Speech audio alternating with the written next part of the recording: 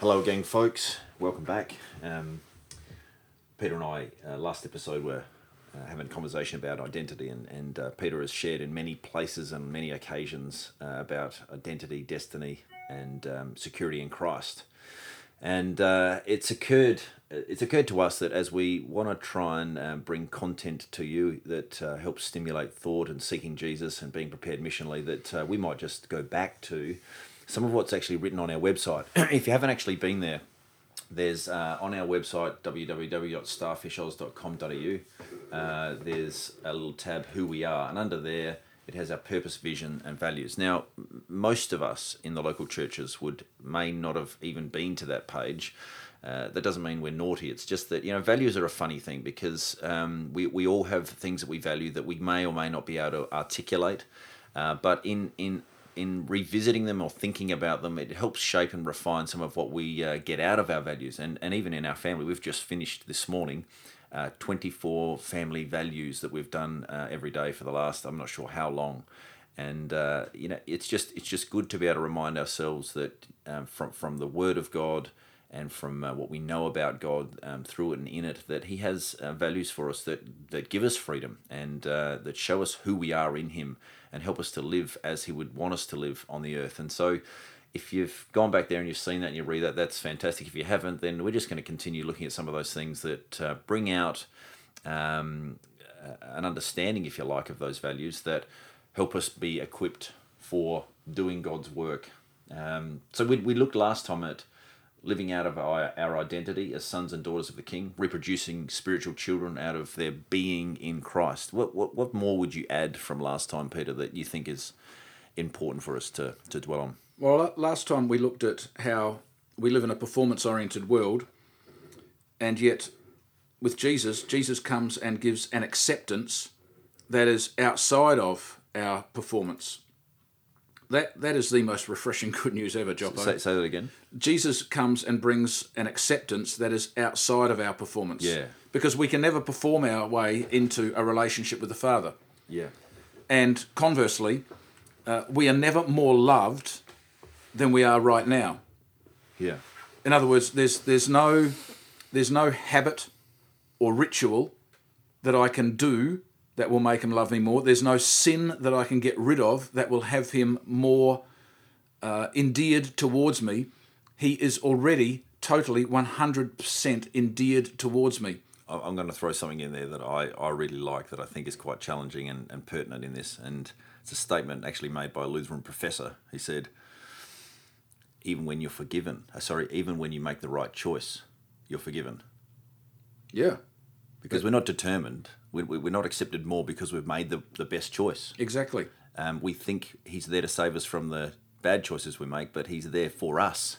Precisely, in everything. Yeah. And so we were looking at Luke 19 and Zacchaeus last time, how acceptance leads to identity. When we know that our truest identity is as a son and daughter of a loving Heavenly Father, it's the most liberating thing in the world. It frees us from a life of religion and religiosity, which is about doing things, because we are human beings, not human doings, and we are loved for who we are, not for what we produce or what we do. So what we see further in this account of Jesus with Zacchaeus, firstly, we see that acceptance leads to identity. Yeah. Secondly, we see that belonging leads to believing. Yeah. And I want to address this because the performance myth can have us assuming that if I believe properly and if I think rightly, then I can belong. But that's not what happens with Jesus and Zacchaeus. We saw about the divine must. Jesus says, Zacchaeus, I must come to your house today. And Zacchaeus hops down and was happy to welcome him. Everyone else grumbles and says, he has gone to be the guest of one who is a sinner. And right at the end, Jesus said to him, today salvation has come to this house because he too is a son of Abraham. Yeah. For the Son of Man came to seek and to save the lost. What happened in there that had Jesus making the statement that Zacchaeus is a son of Abraham. Zacchaeus' believing came about because of his belonging. Is it true to say that in there that to be a son of Abraham is to have faith? Was he highlighting a genealogical fact, or was he highlighting something else? Not at all. I think I'm just going from memory here, Joppo, that in Genesis 15, that it says, God says of Abraham that Abraham believed and it was credited to him as righteousness. It's talking about his faith. So God chose Abraham and he selected him and he said, Abraham, you're my man, go out, have a look at the sand, have a look at the stars, that's how many descendants you're going to have. And Abraham knew that God was his God, even though he made other plans along the way. Yeah. And out of that sense of belonging, God saying, I'm not going to let you down, Abraham, it was able to be said of him, was a great man of faith. Jesus says, Zacchaeus, I must come to your house today. He hangs around with Zacchaeus, and out of that, Zacchaeus now experiences a belonging that leads to him believing. Why am I highlighting this? I'm highlighting this that as our identity is in the love of the Father and the radical acceptance that we have through Jesus, we are then freed from this performance myth, and we are freed to actually do the same in the lives of others that Jesus has done to us, that there's a divine must. I'm in your life. No matter how messy your life is, no matter how much you stuff up, I'm there and I'm with you. I don't have to have any solutions. I don't have to have any answers. I don't have to give you the 4 spiritual laws, but I am in your life as someone who knows whose he is. And because I know whose I am, I know who I am. Whose am I? I'm the Heavenly Father's. Who am I? I'm a daughter or I'm a son of the Heavenly Father. So now, to whom am I sent? Well, wherever I go in life, I go as a person who is accepted and has an identity. And when I go into people's lives, they experience in me a sense of belonging that is palpable and that has them feeling unafraid around. They know that they're not going to get a religious sermon. They know that they're not going to get any, you should be, you must, you have to, well, if you've done this, or have you been reading your Bible more, or why didn't you, or last time we were together I said this and you didn't do that. They don't get any of that. They get belonging. Everyone grumbled because Jesus went to the wrong bloke's house. What would the kingdom of God look like if you and I and others were in the lives of people who the world thinks have no hope, and we were there with the same radical acceptance that we've received, and we gave them a sense of belonging without worrying about what they believe? Craig, we just get so precious that people believe the right thing. Yeah. And in our preciousness about them believing the right thing and them getting it right, we actually give them the message, you don't belong until you believe properly. Mm-hmm, mm-hmm. But what if we could leave the belief side of it to God, and we give them the radical belonging, and out of the radical belonging, they come to a belief. So I want to go back to a verse that I shared last time again, and just remind us of the order of things, and that's John 1:12. 11 says, Jesus came to his own, and his own people did not accept him. Now listen to the order.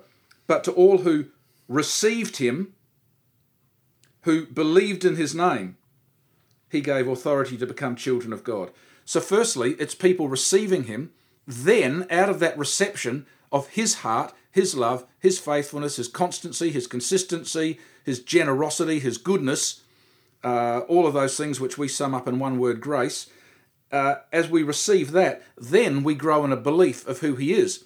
And that belief isn't a cognitive, rational understanding. It's a heart response to the acceptance I've received. And out of that heart response to the connection I've received, I go, wow, this God is for me. That is amazing. Mm.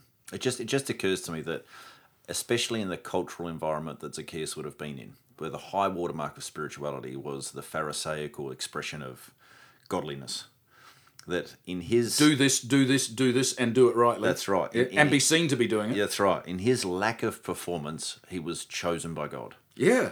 And so the context there is simply to say, it would be interesting to see how he ministered and witnessed from that point on in regard to his projection onto other people of any feeling of having to do certain things to be accepted. He would have been abased of any feeling of, you've got to do, if you do this and you do this and do this, that's how I drew Christ attention to me. There would be none of that. And yet if a Pharisee had to come to faith in Christ Jesus, there's a lot of baggage he would have had to have undone. You're going to get the boy out of the country, you can't take the country out of the boy, And to many of us listening to this, we are those people for whom there's a lot of baggage to be undone. Yeah. And for many of us, that baggage is in our own family. I know there are people who are listening to this who have got children who don't necessarily hold the same worldview of faith or biblical worldview that we do. And that upsets us. And the temptation for us as mums and dads, because we love deeply, is to try and impress upon our kids the right things to believe. Yeah.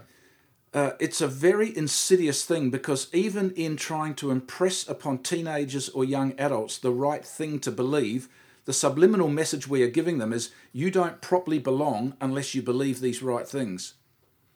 So the invitation I give to us who are mums and dads in this is, what if over a 2 or 3 year period we practiced radical belonging? That doesn't mean accepting as our worldview everything that our kids have embraced as their worldview, but what it does mean is, don't try and change their behaviour or their belief system in such a way that it gives them the message, I will love you more when you ... Yeah, it's tricky territory, Peter, because, what comes to mind straight away is, the parable, the story of the women caught in adultery, and Jesus does bring a standard to desist from that action and go and sin no more. Yeah, but there's still belonging that she receives. But let's get the order of things. I hear what you're saying, Joppo, and that's a brilliant example.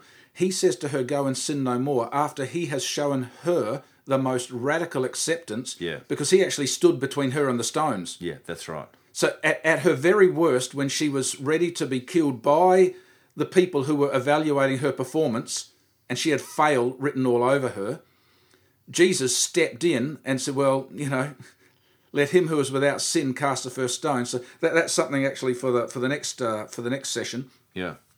But I just invite us, being a spiritual mother and father is not a title, nor is it a position, but it's a disposition. Mm-hmm. And we father and mother others in the kingdom as we live out of our truest identity. Yeah. So I know that I am a spiritual father in the lives of a few people who have said to me, Peter, will you journey with me for this period of time, and as a spiritual dad? And I say yes. But I also know that I'm a spiritual dad to many people. Whenever people hear me speak, it's like for a period of time while those words are ringing in their ears, I'm a father figure in their life. And so it's not a title that I have agreed to be, but it's someone who I am because of a relational span of time. And so the point that I'm making out of that is spiritual fathering and mothering is more about living out of our identity and bringing to people that sense of belonging that will lead to believing than it is about a title or a role. It's probably worthwhile reflect. I mean, I'd like to put it back into concrete terms, and that is, as a dad, I should roughly have a fair bit of my stuff sorted out so that as my children grow and find their feet and bring reason to their own convictions and get equipped for life, that I can be the stable influence. I can input wisdom. I can give myself. I can serve them rather than have them try and serve me for my that's good ambitions. Job. That's brilliant. Yeah. Well, thanks again, Peter. You never quite tell where we're going to end up, but the main thing is that we continue to help you think about things that lead you to the way, the truth, and the life in Christ Jesus. See you next time, folks.